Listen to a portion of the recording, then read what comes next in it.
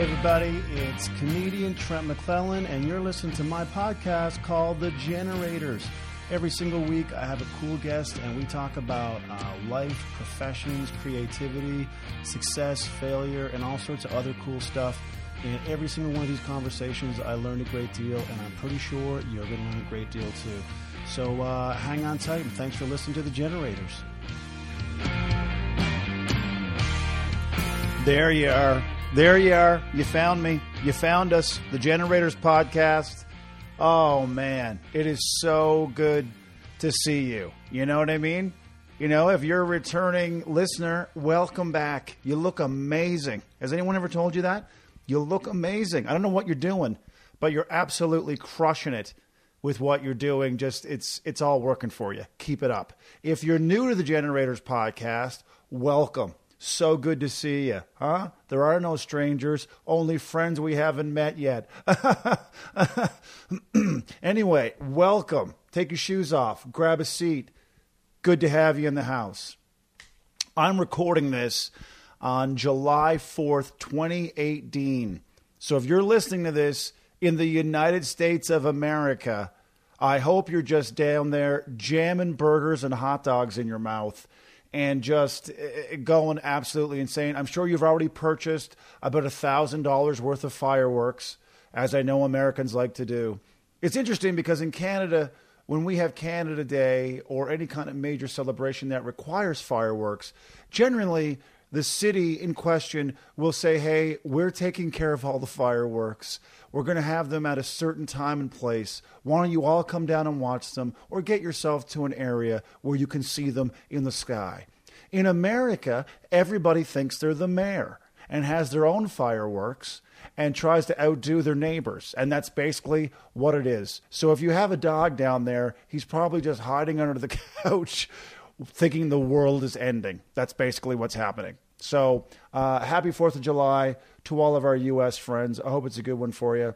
We just celebrated Canada Day up here, and I was on stage last weekend, and I said Happy Canada Day, and, room full of people, one person clapped, and I was like, that is so Canadian right there. Like, we're proud, but, we don't need to be clapping about it. We don't need to be rah, rah, rah. If I would have said, happy 4th of July in America, I'm telling you, there'd be a full-out chant of USA, USA. In Canada, room full of people. Yeah, one person, I got this. I'll clap, Everyone else is like, we don't want to brag. We're good. We're good. So just that kind of inner confidence that us Canadians tend to have, that kind of... that inner swagger, we'll call it. So things are good with me, if you're wondering, if you're about to say that, or if you were saying that to your speaker for the last 3 minutes, I'm hearing you. Things are good with me, feeling good, and been enjoying summer. It's been a little cooler here in Calgary, but it's going to warm up, I think, this week as Stampede starts. So there's going to be a gong show for about 10, 11 days. So that's coming up, and people are either loving that in Calgary and they can't wait, or they are getting the hell out of the city and renting their homes out to other people who want to come enjoy the Stampede festivities. So I'm kind of in the middle. I don't love it and I don't hate it. I'm kind of right in the middle. I enjoy it a little bit, but I don't go mad like some people. So I find myself kind of riding the fence there a little bit. But any hoodles. Oh man. So I got up early this morning, right? And go out to my car, and the car has been broken into. Not broken into, because clearly I did not lock the doors. You think you live in a nice, safe suburb. Nope, you don't. My car got broken into. Luckily, there was nothing there to steal. But they did take all the receipts and stuff and just throw them all over the place. Thank you for doing that. You could have at least organized them. Neighbor's car got broken into, and then the third person down, their actual home got broken into. And, yeah, man, that sucks. I mean, it's not just about the break-in itself. It's about the peace of mind that it takes from you after the fact. I mean, that sucks. That's that that stays with you for a while. So if you got broken into and now you hear a little bump in the night, you're thinking, oh man, here we go again. So it sucks for those people. And I don't know, man. It's disappointing. It's like, really? You're going to go through people's cars and stuff, and apparently have this person on camera. I think it's a lady, actually, that they think did it. So I don't know. Chances are you'll never, ever find this person. But I start thinking crazy stuff when something like that happens. I don't know about you, but I start thinking about, man, I'm going to stay up every single night and sit in the dark in the window of my house and just watch and just wait and see if someone comes by. I've also thought about sleeping in my car overnight in the dark, just sitting there, just waiting for someone to try that handle. And then, bam, T-Train's there. You know what I mean? Now who's surprised, huh? Maybe I'll throw the receipts around for you. How about I try that? Anyway, I shook it off. It's like, whatever, no big deal, no damage done. So it worked out, I guess, in the end. You have to be grateful for what didn't happen, I suppose, sometimes. I'm going to set up this episode. Man, this is a doozy. Oh, if you're tuning into this for the first time, boy, have you chosen an absolute humdinger of a show to listen to. My guest this week is Steph Labbe, who is the starting goalkeeper for the Canadian women's national soccer team. Bam, there you go. How's that? How's that for quality guest, huh? She came over to the old La Maison de Trent here, and she was nice enough to give me some of her time. Such a great person. We had a fantastic chat about 1,000 things. I mean, we talked about sports and coaching and about mental preparation and got into a whole bunch of stuff. So I think there's a bunch of stuff to take away from this chat. It was the first time I'd ever met her, and I felt like I'd known her for years. Like, that's kind of how this one flowed, which I love it when it goes that way, when it's just kind of an organic, easygoing conversation. And got into a ton of stuff. And I think if you are an athlete, a young athlete especially, I think there's some really great stuff in this for you. And if you are someone who is maybe considering trying meditation perhaps, this is a great one for you, talking about benefits of it and how it's kind of improved her performance on the field. And, just an overall fantastic chat. So enjoy this one with my guest, Steph Labbe.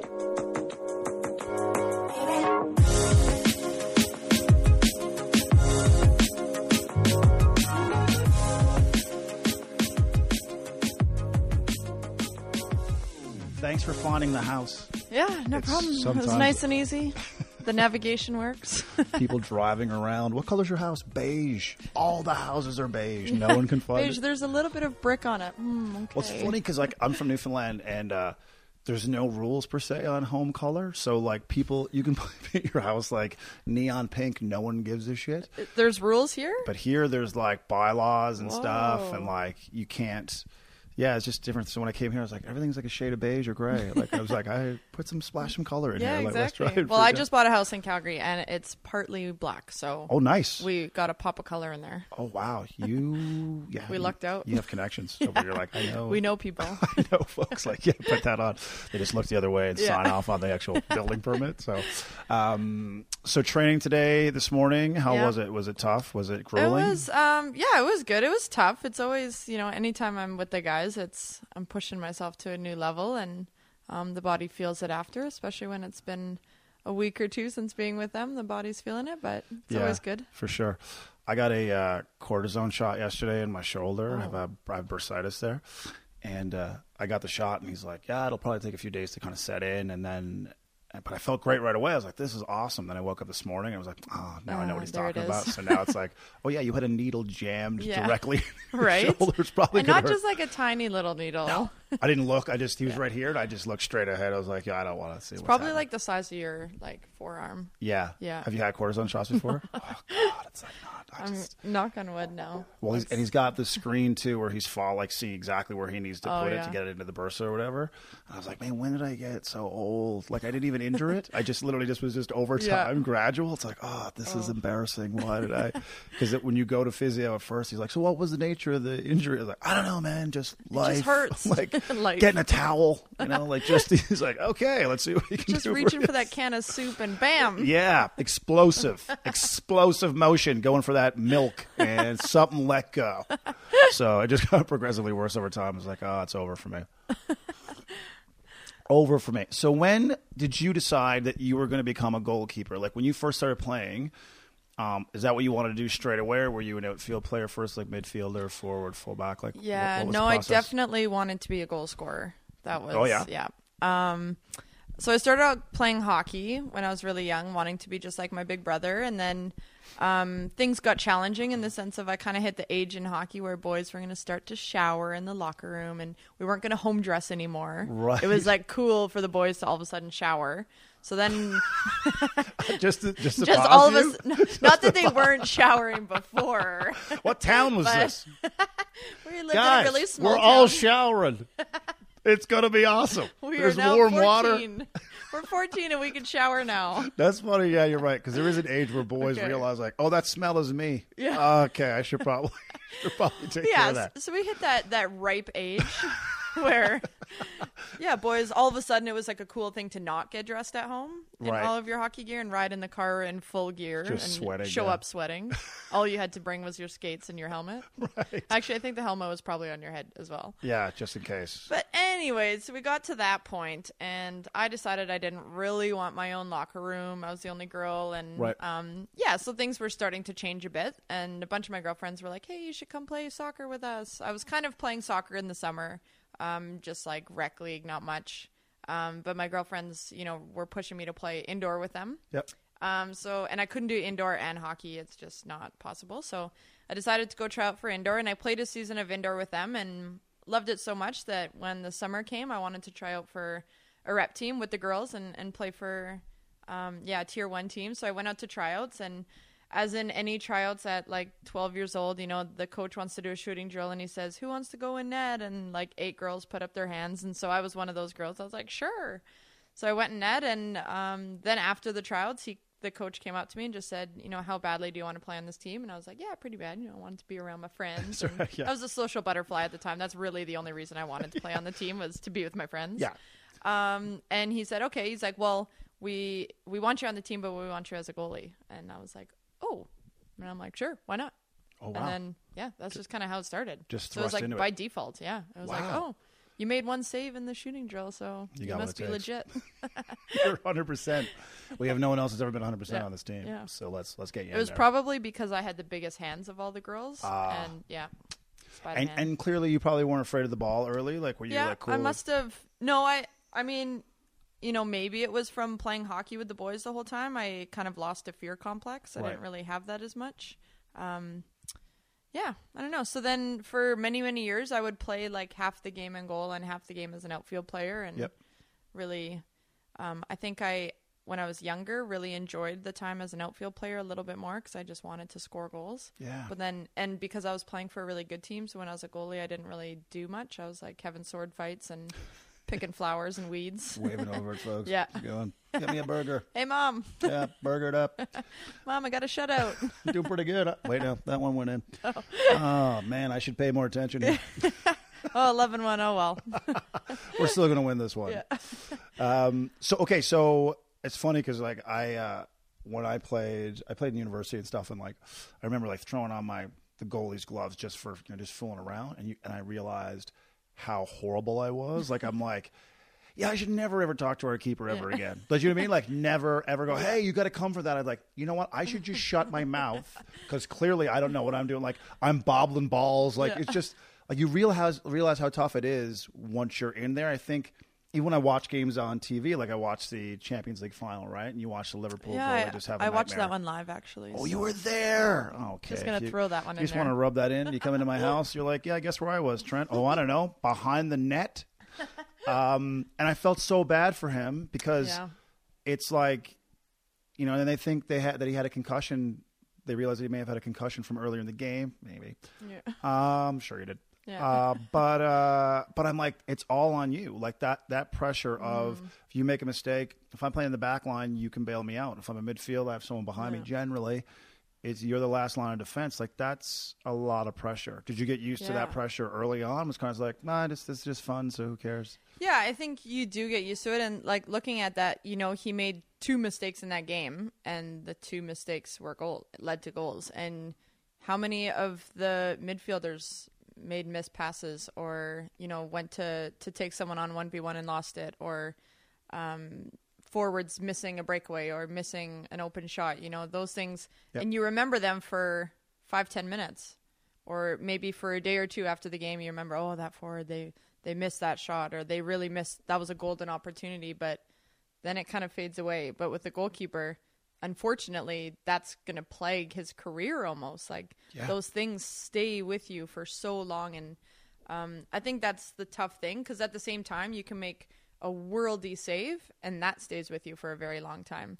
So it's like, it's managing the highs and the lows and trying to stay even grounded, because you can be the hero or the villain. And it's at the end of the day, that's what people will talk about is the goalkeeper and the big save that they made or the big mistake they made. And I think that for me, it was a learning curve growing up and learning about that, especially because, as I said, I played for a really strong club team. So growing up, I didn't let in a lot of goals or make a lot of mistakes. And if I did make mistakes, it wasn't like super punishable. It wasn't like we were losing a game 1-0. It was, maybe we lost, or maybe we won 5-1 instead of 5-0, or so things weren't as highlighted. Right. So that was something that I quickly had to learn once I started getting called into like provincial team and youth national teams and things like that, where the pressures were higher and the stakes were higher. Yeah. It was something I had to kind of learn along the way. And then now, especially like in the professional and the international world, it's much different stakes. It's huge. Yeah. And like that kind of ability to reset and go, okay, that's done. And now not letting it be a hangover into the next play and the next thing. Exactly. I think that was something I really struggled with when I played is like, I don't know, I just had this, I think, now I look back on it and I go, I walked into it with way too much anger and intensity. Yeah. Like it meant way too much to me. Yeah. And so a loss would stick around with me. And I mean, like this is house league and a loss would stick around with me for like 3 days. It's like, dude, you're playing like an under 12 game in Corner Brook, Newfoundland, and I'm like, yeah, but we lost. It's like everyone's watching. Everybody's watching. What if there were TV cameras? You don't know. I could never get a career. There may have been a scout there. Exactly. I don't know. In the woods, hiding in a tree as he hunted moose. But it's like, I think I realize now, looking back, I would have been a far better player to be far more calm and just let stuff go. But I think it was something that I never had, even playing provincial teams and even in university, we did not spend a lot of time on the psychological aspect of the game and like, how do you move on from something? And I think for me, because I was such an emotional player, which I thought gave me my edge, like I need to be at that, if you know what I mean, like that stage mentally in order to be effective. But there's a line that you can cross and you're like, okay, well, now you're not effective anymore. Now it's actually a detriment kind of thing. So for sure. I don't know if you got to that point where you're like, okay, this matters, but you got to bring it down a little. And I think there's like a balance between, especially as a goalkeeper, like just forgetting things. I used to say, and I'll quote myself, I used to always say, as a goalkeeper, we need to have the memory of a fish. We need to be able to just like reset every like 2 to 3 seconds. But for me now, I've learned that like you can't just forget things, because then it's almost like it takes away the passion and the caring. If you're just like, oh, I let it go on. Oh, well, it's over now. Yeah. It's about finding a way for it to fuel you and to learn really fast. So it's like you're carrying that emotion over, but in a positive way that you're ready to like attack the next play. So it's like, I used to say I need to just forget it, but now I've learned that, okay, it's not enough to just forget it and let it go, but it's about finding a way to bring over whatever emotion or passion that you need from that mistake to fuel you to make the next like even bigger save kind of thing. Yeah, that makes a lot of sense to kind of refocus it and reframe it to go, now I can use that now to go forward. Exactly. And it's like what you were saying is after a loss, you want to be able to hold on to it because that means you care if you actually feel the loss. After you lose, when you see people and they're just kind of blank, and they're like, oh, well, next game, like, it's great that they're able to forget it, move on. But at the same time, you kind of wonder like, well, how much do you actually care? Like, is there a passion in there? So it's finding that balance between like not letting it linger negatively, but being able to pull something out of it to fuel you for the next one. No, it's a good point. And I remember thinking that like with teammates, and I'd be devastated and someone else would go, "Oh, we're going to go to Dairy Queen." And I was like, "How can you eat ice cream? Do you understand what just happened? Are you rewarding yourself?" Remember that time you turned the ball over, Yeah. Jeff? Do you remember that? And you think you deserve a sundae? Are you shitting me right now? Like I would just totally. No hot fudge for you. Yeah, I don't think you should ever smile again. Have you ever thought about that? Like, I was way too harsh, but I realized another thing too is people do deal with it differently. Like, like I look at Christine Sinclair, for example, and I'm like, she looks like she's going to run through a wall right now. Like she is in war mode. You look at someone else, they're having a joke with the referee. You know, like people do have their own ways of being dialed in and focused, and especially when you have a big squad, people approach the game differently. People prepare differently. Yeah. And I think if you're not careful, you can kind of worry too much about what everybody else is doing. Like, 100%. man, she doesn't seem focused right now, or he doesn't seem like he's dialed in. It's like you kind of have to let people be who they're going to be. Do you know what I mean? Oh, for sure. And it's all about like bringing in all those personalities to fuel the team as well, and finding a way for everyone to mesh. But I've definitely experienced that in my time, just people dealing with things differently, and especially like personal performances. Yeah. And finding ways to like help each other without, because you can speak harder to some people than other people, and just different people receive information in different ways. And that's definitely like, it's a big learning curve when you are with especially a big women's team. Yeah, exactly. Yeah. Who can I yell at? Who can I not yell at? Pretty much. Who needs doesn't take it well. confidence? Yeah. Like who do I need to like boost during the game? Who do I need to, or who can like, handle me being a little harder on them and demanding more out of them? And it's like finding a way to demand things out of people in totally different ways.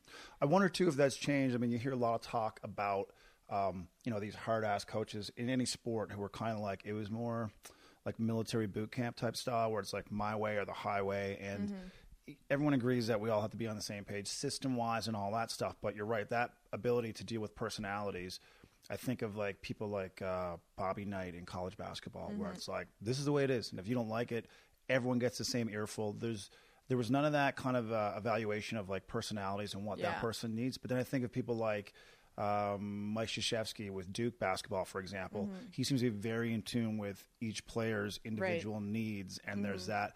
But that's more work, right? That means you have to invest more time into each individual player as opposed to just going, no, I just do it this way and everyone gets the same treatment. So it seems like coaching is also, and communication has evolved over time in sport. Oh, for sure. And I think like I look at those two situations, and the type of coach you are, especially in, college sports obviously is different because you are recruiting constantly and every year you have a changeover. And I think that based on their coaching styles, they probably recruit players specific to that. So for example, at Duke, they're recruiting good characters. It reminds me a lot of UConn, where I went with the women's program, Gino Oriema. He talks about that he recruits good characters, and of course, they're skillful, good basketball players, but he wants good people. And that's because it's the type of coach that he is. Whereas if you're a coach where you're saying everyone's going to get the same earful, it doesn't matter, then you'll probably tend to recruit a different type of a player. True. You won't be as concerned about that because that's not one of, I guess, your big priorities. But I think it's the respect thing it's different, right? Like you have to have different characters and good people on the team, and it's all about buying into the same vision and the same goal. And I think it's on the field is one thing, but then it's how you communicate off the field as well. And I think that's the biggest thing. And, I look at all these different coaches that I've had over the years and different coaching styles, and it reminds me that I never want to be a coach ever. Because that's like the part of the game that I think is so important and makes such a difference, but is the hardest thing. Like how, especially I look at a soccer team and you've got between 20 and 25 players on the roster, and on any given day, only 11 can play. And especially on the goalkeepers, you've usually got 3 goalkeepers on any given day, only 1 can play. And usually if one's playing, like you're not subbing. Yes, right. So it's like, in order to manage and keep everybody motivated, everybody buying into the vision, everybody believing that they're just as much a part of the team, whether they're on the field or not, like that's the toughest part of the game. And if you're able to do that and able to have every player buying in and being there for the team and putting the team ahead of themselves, then you've done an incredible job. And those are usually the successful teams. But that's the part of the job that I think is so, I think it's becoming more apparent now, but I think that it's so underrated. Yeah, I agree. I think I heard that was Alex Ferguson's greatest attribute was that he could leave someone out of the lineup, literally like you're not dressing today, but make you feel like you're the most important player in the world for next week's game. Right. Like, yeah, you're not going to play on Sunday, but Wednesday when we play Arsenal, we need you to do a great job against so-and-so. And he goes, you would leave the room going like, I'm the man. And it's like, meanwhile, you're not even in the lineup today. But that is a personality management thing that I don't think every single coach has or cares to have, quite frankly. You know, and that's one thing too, is if you're saying that and then actually following through. I think that's the biggest thing, you know, is like you can say those things and make people feel great, but if you don't follow through, then that's where you start to lose the trust and lose the respect. For sure. So tell me about your time at UConn. How long did you play there? Yeah, I played 4 full seasons there. So I was there for about 5 years because I had to take 1 year off for I had a U20 World Cup, and then I took a semester off as well for the 2008 Olympics. So took some little semester breaks in there, but yeah, I played 4 full years there.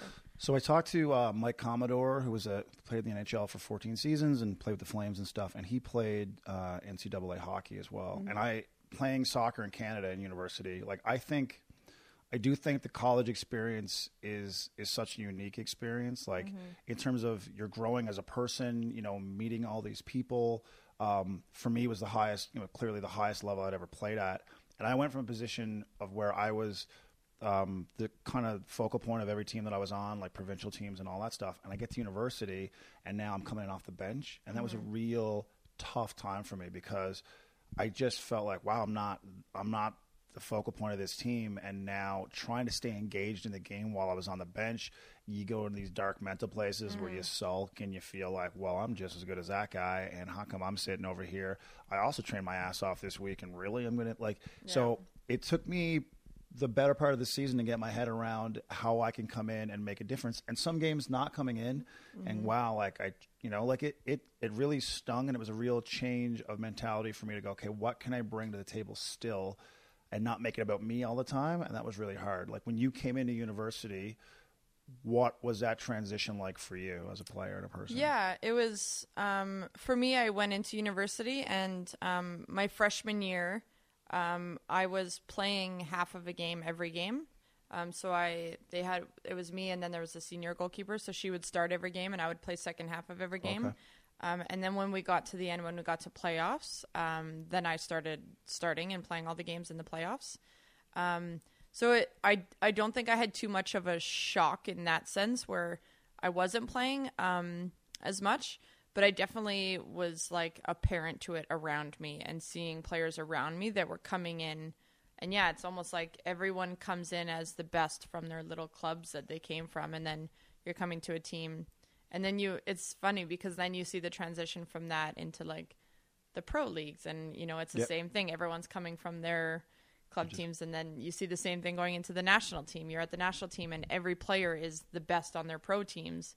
Right. And then you're trying to be on the national team. So it's cool to like see the dynamics there. And I think, you know, I'm so thankful that I've had a good mindset and mentality with being a goalkeeper, because I think that our position's pretty unique in that sense of you're the starter, you don't. And I've been on all sides of it. I've been the third goalkeeper, I've been the second, and I've been the starter. So I've seen it all at all the different levels. And it's quite the mindset to deal with and to handle and to battle on a daily basis. It is, yeah. I asked Mike this question too, and I think it's an interesting debate. You always hear players talk about, especially when they win, it's always like, you know, tell me about why you won this championship. It's like, oh, we're such a tight team. We're so close. You know, they're like sisters to me or like brothers to me or whatever it is. And I asked Mike Commodore, I said, you know, do you believe that? Do you think that that's just kind of put out there as a phrase that's kind of a go-to thing that people say? Or is it true? Because I've been on teams that were successful being both ways, where we were really tight off the field. Yeah. But I've been on teams that did pretty well where it was kind of cliquey and, you know, there was little pockets of 2 and 3 people that hung out. what's your thought process on kind of, team unity? Like, yeah, just what you think about it. Yeah.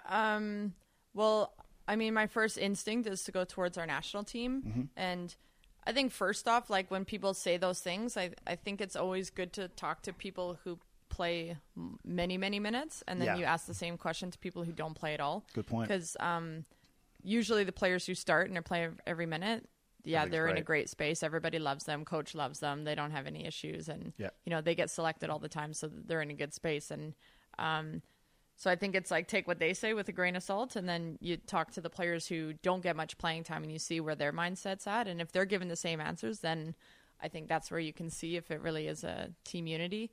But my first instinct is to think about our national team. And, I look back to 2012 when, 2011 we'll go to the World Cup. We finished dead last in Germany. Didn't win a game, just complete like rock bottom of our team. And 9 months later, a couple months after the World Cup, John Herdman comes in, and 9 months later, the team wins a bronze medal in London. And many would say from the outside, the team had no business winning that medal. But the way that the team came together, don't get me wrong, John got them to a technical and tactical position where they out-tacticked many teams. The defensive play in that tournament was outstanding, and the thing that really the team came together was they had one vision and one goal, and that was to see their flag rise. Yeah. And everyone bought into that, whether they were playing 90 minutes a game or didn't step on the field. Everyone really bought into that, and that team was so cohesive and so tight that, even as somebody who took a break from the team that year and was a bit of an outsider, like seeing that, you could see that everybody was on the same page and everyone wanted the same thing. And then, 4 years later for us to go to Rio and do the same thing with a very different team, a very young team. But I look at that team and it was like the same type of feeling. Granted, we were technically and tactically and physically much further ahead than the team originally was. But I think the growth that the team went through, but at the same time, and I think it's different when you're playing, friendlies versus you're in a big tournament. It's easy when you're in the Olympics for everyone to have one goal. It's easy for everyone to have the short-term vision of let's win a medal or let's win. That's very easy for everyone to kind of focus on. And then you're going into these friendlies, for example, last week we had a game against Germany, and it's different for everyone to have the same goal because it's everyone's goal in that game. Well, I want to play. Well, I want to get this because we're looking at longer term goals. You know, we have qualifying. We have the World Cup next year. I want to be playing in that. So I want to be playing in these games so I can prove. Right. So people are on a bit different pages now because it's not as clear cut what the team's vision is. Right. It's, of course, the vision is we want to win in 2 years or in a year. But it's hard to put that vision into, these singular games and actually have everyone on the same page because everyone's on a bit of personal agendas now. Yeah, for sure. So I think it's the timing of those things is different, but I do believe that in championships, team chemistry takes a team a very long way. Because it's those dying minutes when it's, you're winning 1-0 and the other team ties it up in the 88th minute. Does your team falter and fall down because you think you've just lost it, or do you come together and keep going? It's those moments where you need people to rise, and if you're surrounded by people that you trust and you think that have your back, you're gonna rise. And I think that's that can make or break. And do you think that ultimately is down to, I'm sure it's probably a little bit of both, but is it down to coaching and kind of what the framework is put in place at the time, or does it really matter, like you said, further to kind of who you recruit, is like the characters that you have in the room? Like, you can plan team meals and team whatever, but at the end of the day, that can be, because I've seen that happen too, where it looks like this team is pretty together. Look at all the stuff they're doing together that's been organized by the team, but really it's not that cohesive a unit. But when people are just doing things organically and going, hey, I'm like, you can, do you know what I mean? Like, there's a real authentic teamness as opposed to a superficial look, we do everything together. It's like, but that person hates that person, or they, like I know players who played in the men's national team who would not pass the ball to each other. Like, they despise each other to that point. You could see him at a team meal later, or you could see him at, like there's that image of it too. Yeah, for sure. And I think back to, I remember before the 2015 World Cup in Canada, we had a huge focus on team chemistry because we knew that with it being a home World Cup, there's going to be a lot of pressure on us, and people were feeling the pressure, and just so many distractions being in Canada. It's one thing when, like, I think about when we're down in Rio, as soon as we'd leave the hotel, no one had phone service, so on the bus ride to games, to trainings, people are starting to focus on it. Whereas in Canada, you have your phone with you all the time. You're meeting your family before and after in the hotel. You've got friends coming. You're sorting out tickets because you've got a lot of people coming to the games. There's all the media. You can read it. It's in English. You're way more accessible to the media because you're in Canada. There's so many extra distractions. So we did a lot of focus on team chemistry. And I remember coming out of that tournament, and a lot of us felt that it felt very forced, that we were almost over pushing the chemistry. And it felt like that, as you were saying, that you can only force it so much. Like, it's almost like you can lay a foundation, but then you have to let it grow organically. Yep. But if you're forcing things, we started to feel that things weren't as authentic, and just what didn't feel organic. Yep. But I think that, I look at that team, and I think that it filtered from the top. We had a coach who really believed in that, and a coach that really wanted, and he does, like, a lot of us are, I think that on the Canadian team, there's a lot of really, really, really great people, and he does recruit and bring in good people, and we have that in our team. But I look at some of our, a pro team that I was on a few years ago. We were in the championship game, and the team was really together, but kind of not on the same page as the staff. But I think that that's something that almost brought the team to that level, is that it was something that binded the team and really galvanized you. That was what we were on the same page. So I've kind of seen both a successful team where it's cohesive between the team and the staff, and then a team where it's not, and both teams were successful. So it's interesting how I think at the end of the day, it's the people that are on the field, and are they willing to fight for each other and willing to put their bodies on the line for each other? I think that's the biggest thing. Yeah, I think you're right too, with the line being so thin between winning and losing. It's like, you're right, like in those dying minutes of a game, like, can you find it in the tank to dig in? And I found, like, I played in midfield, so it's like, you're doing a lot of running that's going unnoticed, and it's like, are you going to make that run in the 89th minute when you're like, man, I've done that 70 times tonight, and like it's that. Am I going to make that extra recovery run? Yeah. That guy's blown an assignment, and I can cover, I can get back for that person, but it's like, am I going to do it? And these are things that, you're making these decisions in a split second. This is not, you're not giving it lots of thought. It's just literally, and maybe that comes down to your history with that player, or the chemistry you've built or not built in that moment. And I think sometimes it does separate the difference between winning and losing, for sure, quite frankly, especially when teams are even, and there's not much to choose from. It can be that little bit of a difference, Agreed. Yeah. So did you enjoy your time in university? When you look back on it, what did you gain from that time when you played there? Yeah, definitely. When I was first starting to look at university, it wasn't a super big thing for Canadians to go down at that time. It was starting to become a trend, but it wasn't major. So definitely that was kind of the next step. There was no pro league, so that was like, I wasn't at the time looking to play pro. I didn't really know much about that at all. So that was just kind of the natural next step, was to go to university. So I went on a few recruiting trips, and I remember committing and going in for my first semester and absolutely loving it. And I think it was the time when I was first moving away from home, feeling that little bit of freedom, but then also the independence of having to sort your own schedule and be at classes on time and manage homework with training, and just kind of managing all of that and really starting to feel like an independent person. Yeah. I think that was something that I really learned a lot from, and just kind of organizing my life. And I think that set me up really well for going into the professional world. Just having to, then instead of balancing school and training, it was like balancing training, and then when am I going to get my gym sessions in? What am I going to do with nutrition? And so it's like you're still balancing things, but you're just learning to balance them in a different way, I guess, and just like juggling different parts of your life to make sure that at the end of the day you can perform on the field. Yeah, it's an interesting time too in university, because you are, you're just basically a kid at one point, but then you feel like you're a young adult, and by your senior year, you're like, yeah, I got life pretty much figured out. Pretty much know how everything works. And you talking to the freshmen, you're like, it'll go by so fast. You're going to be a senior before you know it. Like, how many times have we heard that line?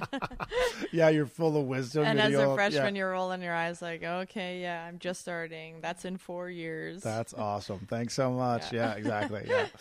But I remember that too, like trying to figure out like classes and when do I study, and like I have this road trip on the weekend, and there wasn't really much time for much else. Like, and I was living with a bunch of guys who weren't playing varsity, so they were just like, "Dude, let's party! This is awesome!" And I was like, "I'm literally going to be doing shuttles at 7:15 a.m. tomorrow morning. Like, I don't think going out with you guys today is a good idea." I don't think that's the best idea right now. Actually, I did that once, and it was the worst mistake I ever made. Like, I was like, "This is a horrible decision for me." And we definitely did it the night before a 6 a.m. gym session, and I remember like trying to bust out like hang cleans and Olympic lifts, and everyone just sweating bullets. And that day, the AC in the gym had broke or something, so we were all just sweating alcohol out, and not a good day. And I'm like, fun. Lesson learned. Lesson learned. Noted. And speaking of hard ass coaches, there was a coach in basketball at the University of he was at Temple University, I think, John Chaney. And apparently they were famous for like 6 a.m. practices in the morning. But one of his team rules was, if you're late, every minute you're late, when you do arrive, you sit up in the stands, and everyone does an extra shuttle for every minute you were late. You're late. So if you're 20 minutes late, that's 20 extra shuttles for your teammates. Yeah. And then he's like, that only happens once. Like if you, exactly. if you will hear about it when practice is over. Your team's looking up at you. Like I am thrown up in a bucket because your alarm didn't go off. Is that what you're telling me right now? Like, so I was like, man, that is hardcore. Yeah. But I guess you won't be late next time. No, exactly. You know? So I was like, oh my God, I would feel so bad if I had to sit in the stands. Yeah. And just like, oh, you guys. Well, I've heard some like. Get to the line. You didn't touch the line. Or you're like, keep going, guys. Big game Saturday, guys. You got it. Big game Saturday. Sorry. Couldn't find parking. Yeah. My bad. There's so many like horror stories you've heard, and for some reason they're all in college. Yeah. But kids, go to college. Yeah, kids, college. It's a great. It teaches you a lot of life lessons. You'll learn about punctuality and responsibility and accountability. Yeah. But I think back and I go, our coach was pretty tough too, but I go like that. It wasn't quite to that point. But getting back to the whole college experience, it's like I think the other thing too I learned was, besides coming off the bench and stuff, was also how to deal with different personalities, and people were coming from different areas, and they're not all from your hometown. And so there was that whole thing too of trying to develop social skills of like, you're going to sit on a bus with someone who you don't know very well next to that person for 7 hours. Like, you better learn how to strike up conversations. And I think when I look back on it now, I realize like my personality, I think, started to come out more in university. I started you start to leave your comfort zone a little bit more. Did you have the same experience, you think? Yeah. I mean, for me, it was learning that people down in the States don't always know that Canadians are people and that people live in Canada. What is that place? What state is that up there? Like, honestly, one of my teammates came up to me and said, I actually didn't know that people lived in Canada. Wow, really? And I'm like, wow. Okay. And like another girl literally thought that Canada was an island and was like floating. Did these people graduate? Did they actually? they graduated, and like people, just it blows my mind. So that was the initial shock, and then just totally dealing with many different personalities and different types of people. It was that was a big thing. And then as much as you're dealing with everyone else, is exactly what you said, you're learning who you are and trying to find yourself within a team, and like what your place is, what your role is, and kind of who you are and what you bring to the team, and figuring that all out, and at the same time figuring out who you are on the field as part of the team and what role you're going to play, and just kind of all those things. It is a weird time. And when I talked to Kaylin Kyle, who was a former national team member, she talked about the professional game for women and about how little money there is in the women's game. And I went to the 2015 World Cup in Edmonton. I went to 3 of the games, I think. And I remember sitting there, and I've followed the team for a bunch of years, just on television, obviously, and stuff. And I'm like, the level of play is so good. And as someone who played, like, I'm like, I don't know if people appreciate, like, if you've never played, Do you know what it's like to have a ball come over your shoulder and have a perfect first touch? And like these things where I'm like, any player who's technically sound is technically sound. Like it doesn't matter if you're male, female, like just the level of play was so good and so high. And so, you know, when I think about players who are as dedicated as you are and all the players who play in these professional leagues, but like the money is not there or not where it should be. It's like, what can a league do to go, hey, how can we make this so that this is profitable for players who are busting their ass and are dedicated? What can leagues do to make sure that gets to the next level? Like, what are your suggestions for something like that? Yeah, it's a tough one. And, you know, I don't know all the intricacies of how leagues are run and where sponsors come from and where a lot of the money comes from. And I think a big thing that I look at is I look at overseas and how a lot of the teams have so many sponsors, and you look at their jerseys. Yeah. That's like a big thing of playing in Europe, is that their jerseys are covered in sponsors. Just ads. Yeah. But it's because those are the companies they're actually all paying in and, like, you know, giving money to support players and to bring in bigger personality or bigger players. And I don't know how it works here in the U.S., but it seems like there's like one big sponsor and then that's kind of it. Right. And I think there's other ones, but it's not really the same type of support, it seems like. And so I think for me, like, I think about community and community support, and you want to like get companies and people in the community to support the team and support a successful team. And I think it's the tough thing is to keep bringing in money. You've got to keep getting fans in the stands, and right. That's how you're going to spread the word. That's how you're going to make people household names and get kids to start to know people. And almost like the thing I think about too is, you know, in women's soccer, you know, you want to get people out to the games. And I think there's a strange thing about women's soccer that the athletes are way more accessible to the fans. Mm-hmm. So we're not seen as much as, like, I think it's different on the international stage, but in the pro world, it's not like as much of celebrities as you think about in the. It's much like being a Canadian comedian, professional. Steph. Much like he's right there pumping gas. There he is. He's a real person. He may be working there, actually. He may actually be squeegeing your. Trying to get some extra dollars in there. But I think it's like you think about NHL, and how many times would you see a guy walk off the ice and be signing autographs, or like standing and people hanging over the glass right there, signing autographs right there? Yeah. True. You know, even in the MLS, like how much do you see them going up and walking around the stadium and signing autographs? And I think it's one or two things. It's, of course, players wanting to give back and thank people for coming out and make, you know, a little kid's day by signing their things. But there's also this this weird connection where people almost think that they're friends with you. Yeah. And so I think it's less of a, like, I don't know how to word it properly, but it's almost like we're not seen as high of a, like, you want that separation in a way where people are supporting this, like, professional team, but then it's almost like you're like a community team because you're like part of the community in a way. Mm-hmm. It's like, it's this weird balance. I don't really know if I'm wording it properly. No, I think, I don't know if I'm to surmise, I think maybe there's less novelty and preciousness there because people are like, well, I can just walk up to Johnny Gaudreau and go get whatever. It's like, but when you have limited access to someone, then it becomes even more valuable. Exactly. But if they feel like, well, no, I can just walk right up anytime I want. I know what you're saying. Almost like a weird, but you still want to be involved in the community and still reach out and still be involved in you know, movements and all that stuff. Yeah. Yeah, but there is a line. Yeah. It's a good point. I never looked at it that way. Yeah, but I think it's also it's the way that the sport is also growing and building. It's almost like women's pro soccer is still so young. Right. But it is growing. I don't think that's an excuse, but I think that it is growing, and I think the players do an amazing job at being a part of the community and, like, doing those things. There's so many players, like even the national team players are staying out after professional games, signing autographs for, you know, an hour and a half after games. And I think that that's incredible. But like I said, I think that there's a value that needs to be kind of. Yeah, that's a good point. That's a good point. Because I look at someone like, you know, like Christine Sinclair, and I'm like, how is she not like just a household name everywhere? And kind of like, what else do you need to do in the game to get to that status? Do you know what I mean? Yeah. And maybe it goes back to your point. It's like, but because there's kind of been that mesh and accessibility for all those years, she doesn't get pole vaulted to that status. It's kind of like, yeah, she's an amazing player, but look over here, you know what I mean? Like it's almost like she hasn't been given that credit. But I just because I've watched the games and I'm like, it's high level. It's like everyone is technically sound.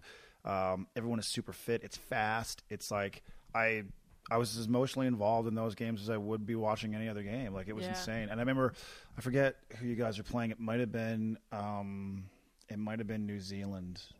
Our second game in Edmonton, where you had a lot of the possession, but just could, like in the final third, just couldn't make that final through ball. And I remember just being like screaming my head off to the point where the person behind me was like, "Dude, relax." And I'm like, "Yeah, but just get it wide first," and then just like I was totally. Maybe if I scream, they'll do what I'm saying. Yeah, about that accessibility. Hey, come here for a second. Just call over. Exactly. Come over here real quick. Trying to coach Sophie. Get over here for a second.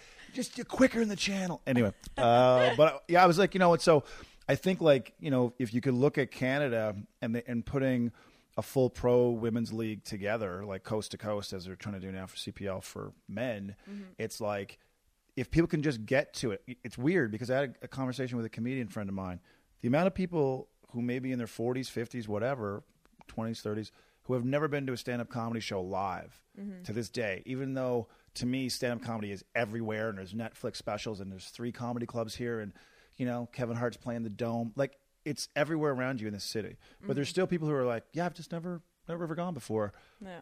I think there's that element, too, with women's sports in a way where it's kind of like, yeah, no, I've just never ever checked that out. Like, it's not on their – it's not in their consciousness or not on their radar. Yeah. But if they can just get to one and have a great experience, it's like you're hooked. You're like, this was amazing. The game was amazing. The players were amazing. We got autographs afterwards. My daughters had a great time. My sons had a great time. Do you know what I mean? But you got to get them in the door first. Yeah. That's the challenge. For sure. And, whether that's marketing or whether it's media coverage, whatever it is, but there's a reason why, it's not something that's being filtered through their mind to look up, hey, I wonder when the women's team has a game. Yeah, it was such an amazing experience. My wife and I went, and I was like, man, we had the red jerseys on, and I'm like, this is incredible. Like, it's so good. And to me, as a Canadian soccer fan, like, let's be honest, there hasn't been a whole lot to cheer about like, either side for about 20 years. Yeah. And then finally, when you guys started, like, the cool thing about it, and I don't know if anyone's ever said this to you guys before, but to see a Canadian soccer team put on the jersey, go out there, represent us internationally. And when you're sitting at home watching this game at whatever god-awful hour or day it is, and you're going, I expect them to win. Just that expectation, as opposed to before, like, oh, am I even going to watch this, or how bad is this going to be? But it's like your team starting from that bronze medal in England is like, oh, no, the expectation has changed. And it's a different culture. It's a different style of play. It's possession-based. It was just, to me as a fan, it was a palpable difference I could feel. Like, I expect this team every single day when they go out to get a result. And I'm like, that's a change for a Canadian soccer fan. I mean, on either side, men's, women's, I expect when that women's team walks out they're going to get the 3 points. Yeah, for sure. And I think we're starting to see, I think the cool thing is you're starting to see the young ones come up with that mindset as well. They're stepping on the field expecting to win. Yeah. And that's something that, the older generation, we don't always have because we lived through that older phase where we couldn't step on the field and expect to win. We knew it was going to take a gutsy, physical, like it was going to be a battle to perform and to get a result. Whereas now you see the young kids who, when, the 15, 16 to 20-year-olds that are on the national team now, they were watching 2012 when they were like 10 years old. Right. So their memories of the national team are success. So now they come in and they're going through the youth programs. They're coming into the senior team, and they come in and they expect to get out of the group in major tournaments. Like nothing less is expected for them. That you have to get out of your group, and then beyond that, now there's even more expectations, right, to get into the medal rounds and to be in the semi. And I think that's a shift in our program now. It's that different type of confidence and belief that players have.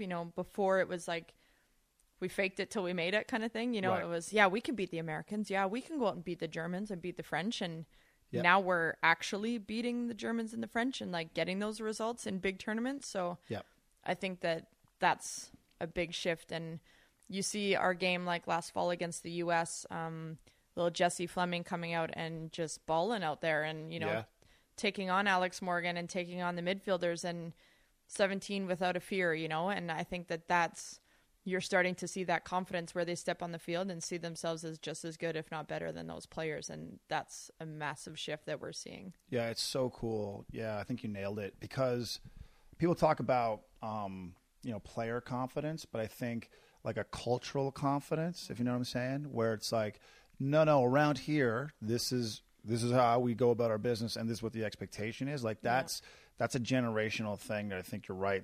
That new group coming through is like, yeah, that's the bar. That's always the bar, as opposed to, God, I hope we survive this 90 minutes and don't get pounded. You know, it's like, oh, we'll maybe get a break and score on a corner. It's a very different vibe. And I just think as a soccer fan, it's so cool. It's so cool to be like, yeah, we're probably going to win this because we usually win. Like that's a different vibe for a Canadian. Yeah. You know? Oh, for sure. And it's funny. I was listening to a podcast the other day. I think it was CBC with Jen Heil. She was on it with a couple others on it, and they were talking about swagger in Canada and in the business world and whatever it was. And Jen kind of brought it in the athletic world. And I think that, that's what you're starting to see, is that bit of swagger, because it comes with, there's a hint of ego in there. Yep. But you need that, I think, in sports. When you walk on the field, it's one thing to be confident, but you need to walk on and kind of show, like, I know I'm going to win this. Like when you see the person you're going against and you kind of give them that look, like, you may beat me once, but that's it. Like, I'm going to take you down. I'm going to do whatever it takes for you not to beat me again. And it is that bit of swagger that we're starting to see build up in Canadian sports, especially in soccer. Yeah, and especially when you start to develop a record of wins, that breeds confidence, right? Sure. Like we've done it before. We did it last week. We did it last year. You walk into situations, and they might be pressure-filled situations, but it's like we've had success in a similar environment before. Yeah. So everything leads you to believe you're going to have the same result today. Exactly. And that's the great thing about winning. It breeds more winning. It's like you just, we'll find a way. Even on the days that you're not performing great, you're like, we'll gut it out. We'll figure it out. Definitely. Which I think is a really, really cool thing. Before we started the podcast, you and I were talking a little bit about meditation, and I'm new to it. I only started about 2 years ago. And it's funny that you say new, because a lot of people, when they're like, I'm new to it, I started last week, like 2 years ago. Well, you're pretty much a pro. I teach a meditation course now. It's teach it at a pub. Still new, I'm a rookie. Do Wednesday wing night and meditation down at the old Blarney Stone. But it's funny because the reason why I started it is because in the entertainment world especially, it's really hard to gauge, and we get back to this term of success, about what is success and how do you gauge it and what does it look like? And what I started to realize was that I was starting to check off all these boxes of things that I wanted to do career-wise, but I wasn't any happier. I was like, well, I did that, and it's almost like you get to the top of a mountain and you look around and you realize, like, oh, it's cloudy. Like I can't see anything from here. I thought the view was going to be amazing. Yeah. It turns out it's like, no, it's all shit. Like, I don't see anything. Yeah, I don't. And so I was like, well, there has to be something else. And I'd heard about meditation for years and all those things. And finally, I it's just an app on my phone that I use. I use this one called Daily Calm, and I've used Headspace before.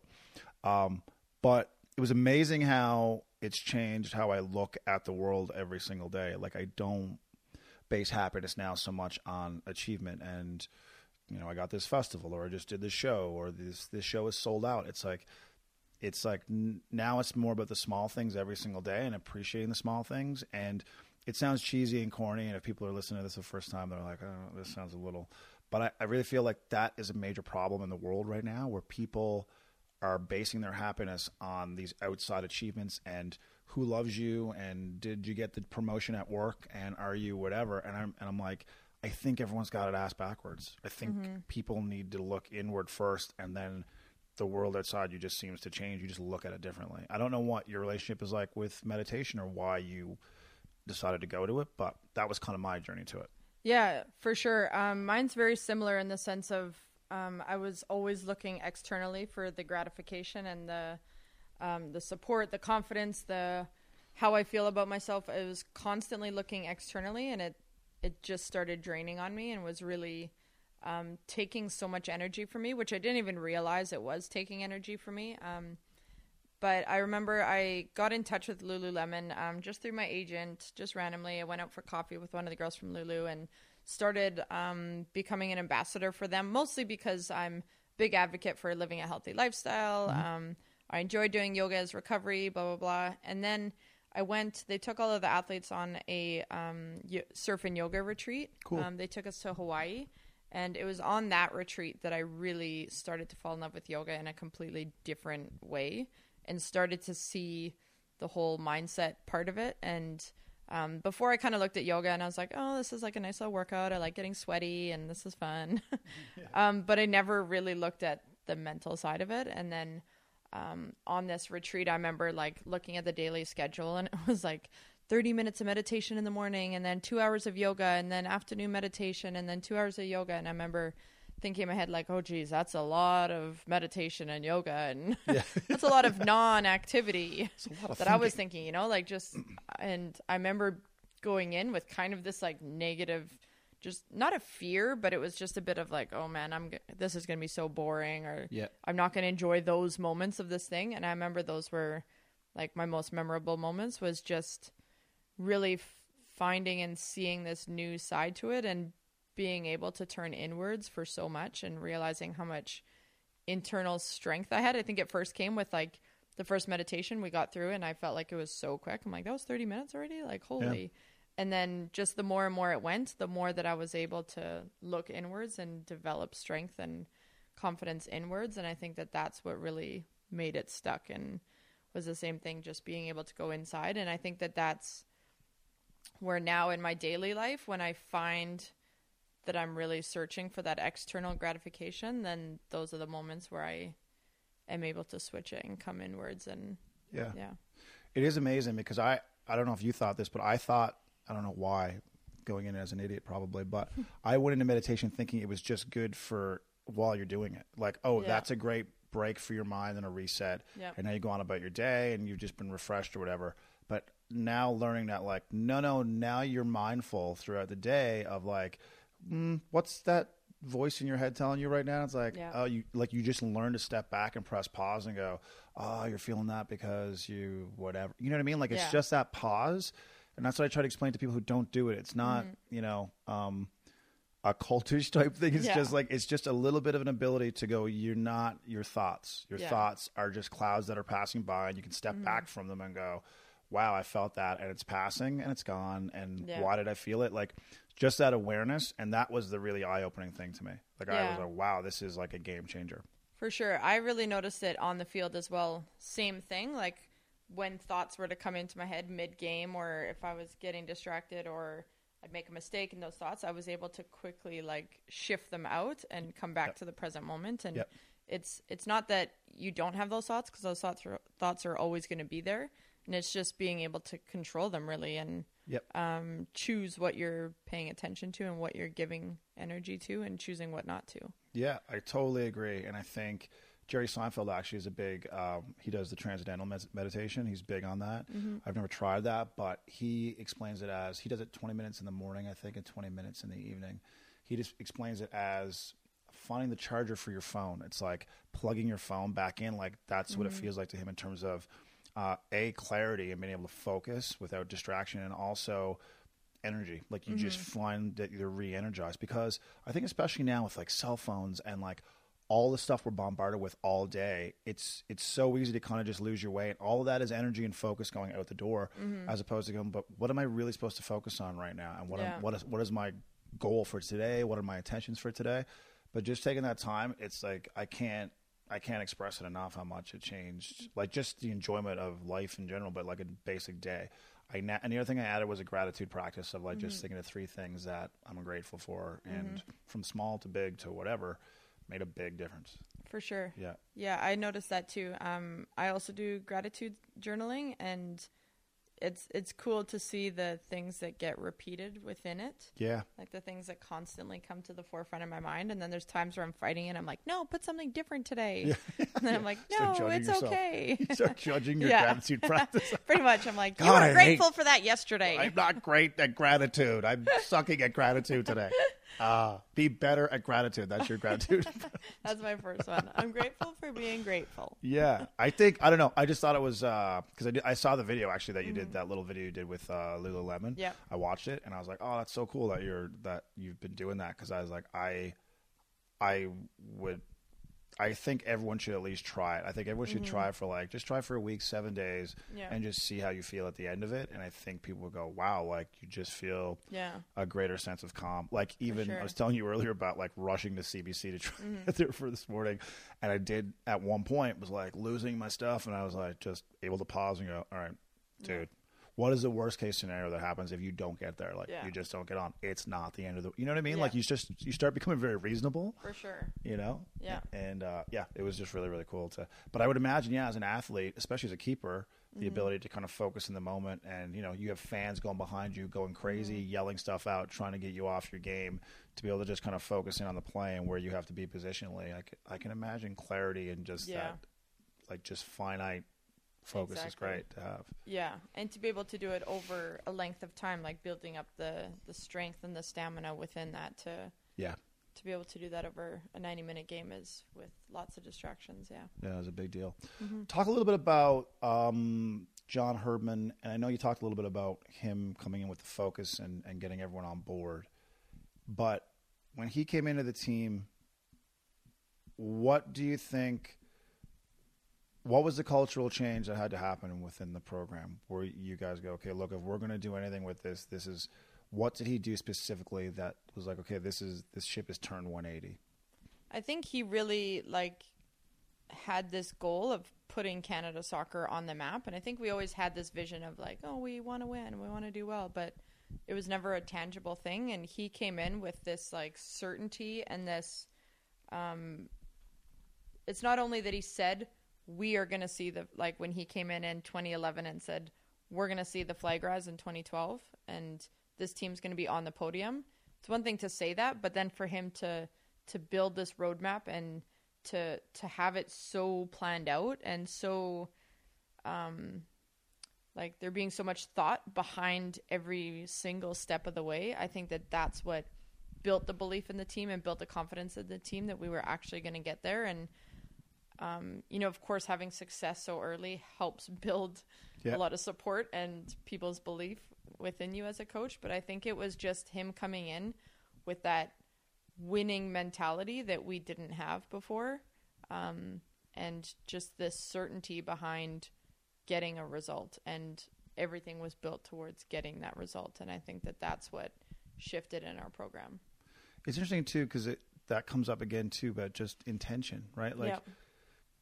Yeah, you're right. People can say they want this and say they want that, but it's like, are we doing the day-to-day structural things that need to happen for this goal to be achieved? Like that, I don't know if, even if you're not on in a team or in sport, in my line of work, same thing. It's like you have to have clear intention every single day, and that has to be a habitual practice every single day to get you to that point. And it's harder when you have a group of people because you have to get every single person to buy into that. And if you're coming from a culture where you haven't been winning, that hangover is easy to bring into like, oh, here's a new guy with his, really? We're going to go, yeah, right. Like that can be a negative thing that can kind of eat through a team too. So was it hard, that transition of like, everyone's just like, oh, this is all great, and everyone bought in? Or was there a little bit of resistance of people like, what's this about? I think there definitely was a learning curve.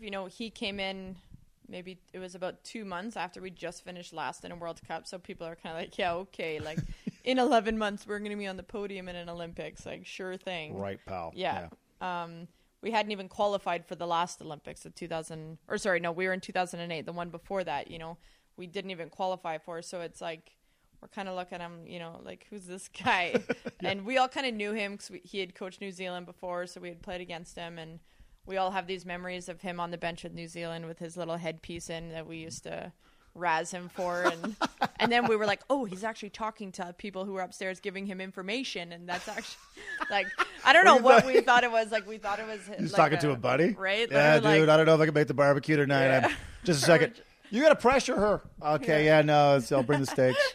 Yeah, like it was his little Bluetooth or something. I don't know, but we would always just like, oh, that coach and his earpiece, and he'd just be yelling, and we didn't, Funny. So we had this, of course, your preconceived notion of who this guy is, and then he walks in and is like, you guys we're gonna win next year, and we're like, okay, like we all want to win, but like, show us some more depth here, and I think it was just he came in with that massive message, but then built with it and like slowly brought the team along. It creates belief as you go. Yeah.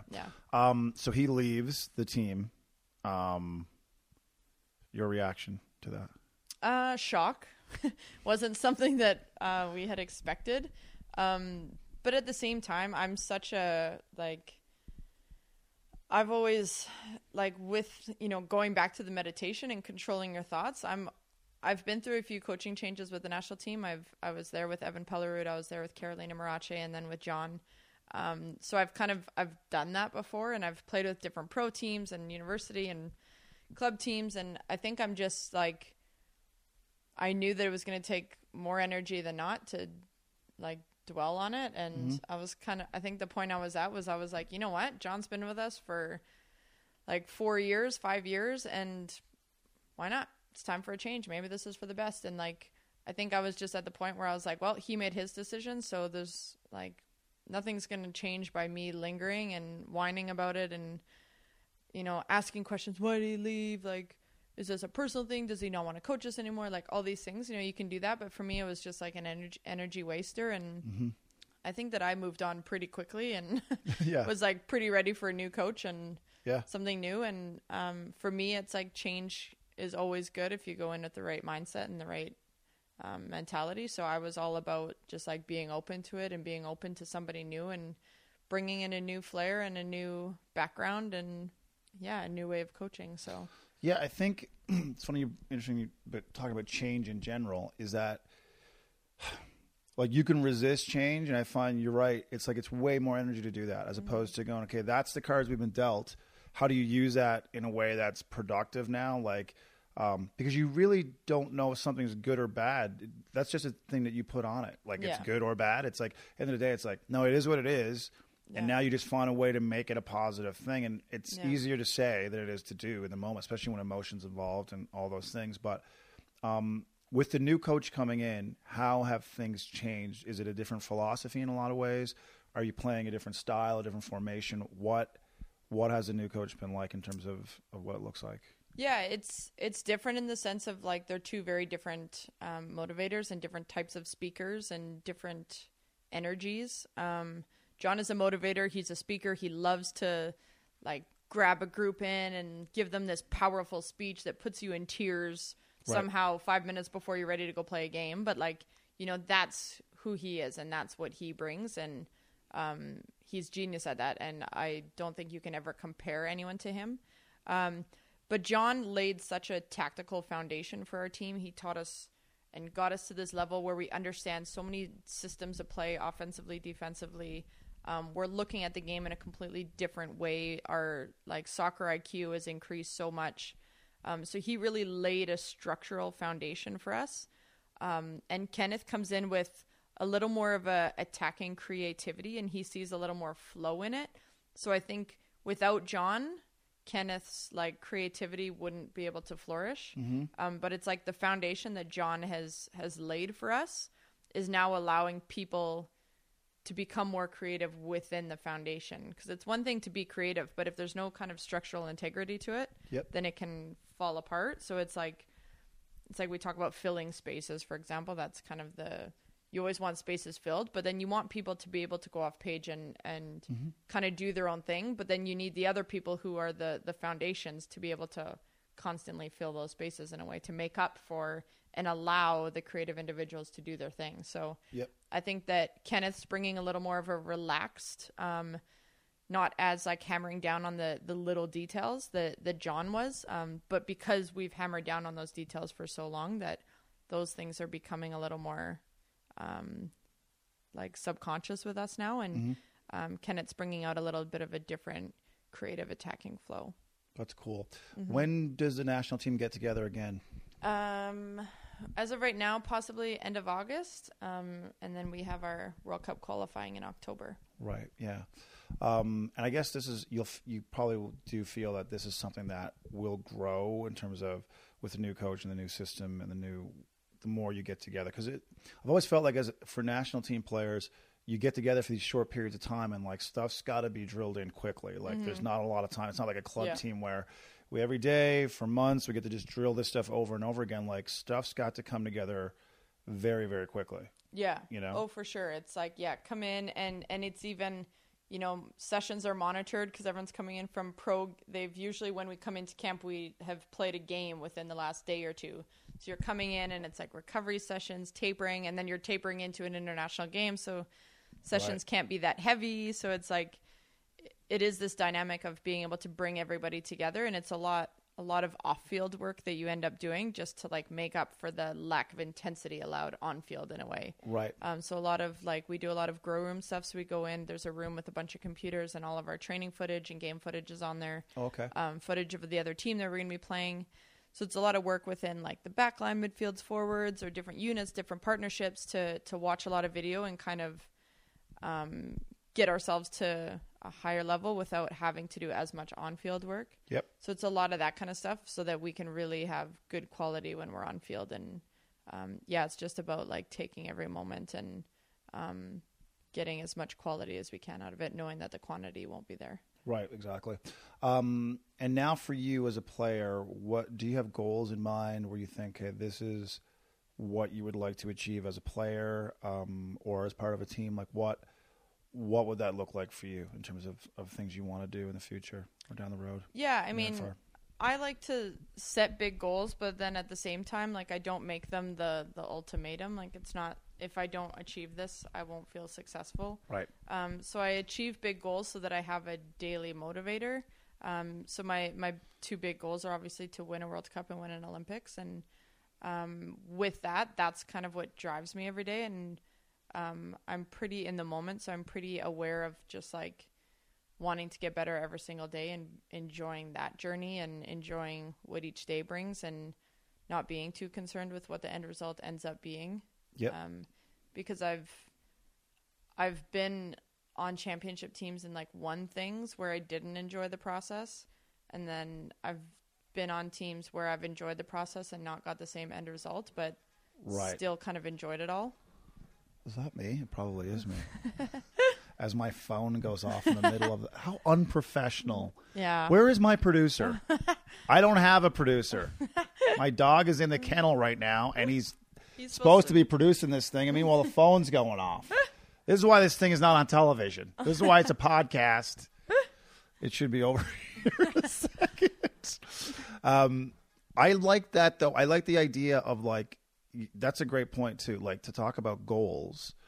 And everyone needs them in life. But you're right. Like, it can't be, I don't know, the hook that you hang your happiness on, because a lot of those things are not even up to you. Winning World Cups, like, you play a role in it, but at the end of the day, it involves a lot more than you. Yeah. And I think that's a great kind of lesson for people as well. To, like, you can still have goals and strive for things, but at the end of the day, trying to remain balanced and happy during that entire process. Like, I tell young comedians that all the time about if they're kind of, you know, like, there's that drive, but, you know, when people are overeager and it's like, I got to get this and I got to get that. It's like, I think you'll get that and you still won't be happy. Like, it won't be enough because you don't appreciate here and now. And if you don't appreciate here and now, then when you get that thing, you won't appreciate that either because someone else is going to have more than you. Exactly. So it never ends. No, exactly.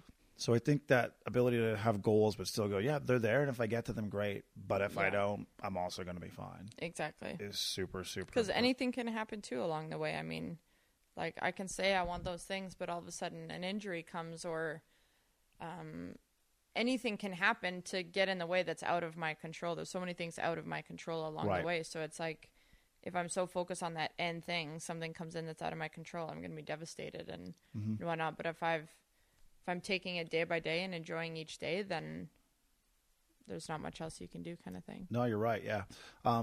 I feel too, like when I look back on things, I go, things that I thought were or were terrible in the moment, they actually were.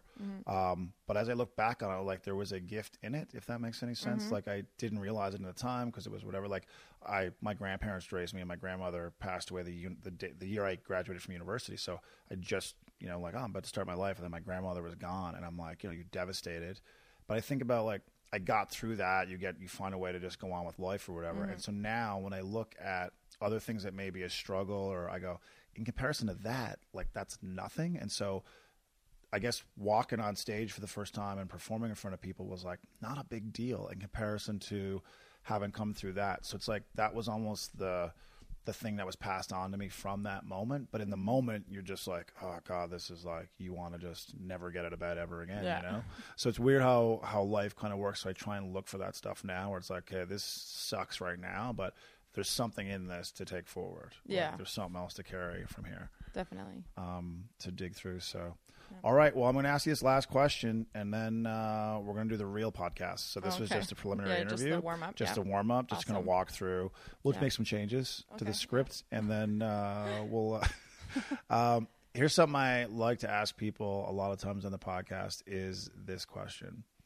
What is the biggest misconception that people may have about you? And then what is the actual truth? Oh, that's an interesting one. Misconception. Like, what things have you heard people like, oh, I thought she was, and then they're like, but in reality, like for me, people think because I'm a comedian that I'm on all the time. Okay. Like, it's like, oh, he must be just, and it's like, no, I'm not, you know? I think like I have two maybe, like a more recent one. I think the notion that I tried out for a men's team for like a media stunt.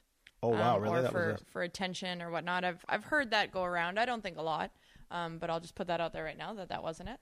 I did it to develop. Right. Makes sense. And then I think another one I would say is like I think that I'm pretty. I try to be pretty authentic in terms of my social media. So I think that on my social media, I try to get out the real me and not paint a picture of like the athlete life being super glamorous and everything's perfect. But I think that whether it's me or athletes in general, the notion that our life is easy and that things are always given to us and things just kind of fall into our laps, I guess. I guess that notion would be the biggest misconception. Whereas, like I said, I think that I'm pretty genuine on my social media, that I show that it's not like that. It's not always happy days and things don't always go well. But I would say that would be the biggest kind of misconception is that, the pro athlete life is glamorous and easy and like, everything goes your way. Yeah. Yeah. No, that's great. Well, thanks so much for doing this. I hope this wasn't too painful. No, it was great. Oh, good. It was awesome. Because some people are like, they don't know. They're like, what's going to happen? Yeah, Is it going to be what's just next? I like them to be more just conversational. It's just kind of easy breezy. But yeah, it was awesome. Thanks so much. No problem. Thanks for having me. Next time. Really enjoyed that chat with Steph Labbe. I hope you did too. Fantastic guest, lots of great insight. And again, another example of how fortunate I am to have such amazing people lend me their time and expertise. I'm telling you, it's you can't help but be happy. You can't help but smile when people are that kind to you. So I hope you enjoyed that. Feel free to share that episode with anyone you think would enjoy it. Also, don't forget to subscribe to the Generators podcast. That way you're getting automatic updates. Bam, new episodes coming at you all the time. And also, you can write a review if you'd like to do so on the Generators podcast on iTunes. That helps give us a little bump and kind of increase the profile a little bit so more folks can hear this thing if you think there's value in it. Thanks again for listening, and I hope you're going to have a fantastic day and a fantastic week. Decide that you're going to, and then bam, you do. That's how it works. Just bam like that. So, all right, thanks for listening to the Generators, and we'll see you next time. Bye-bye.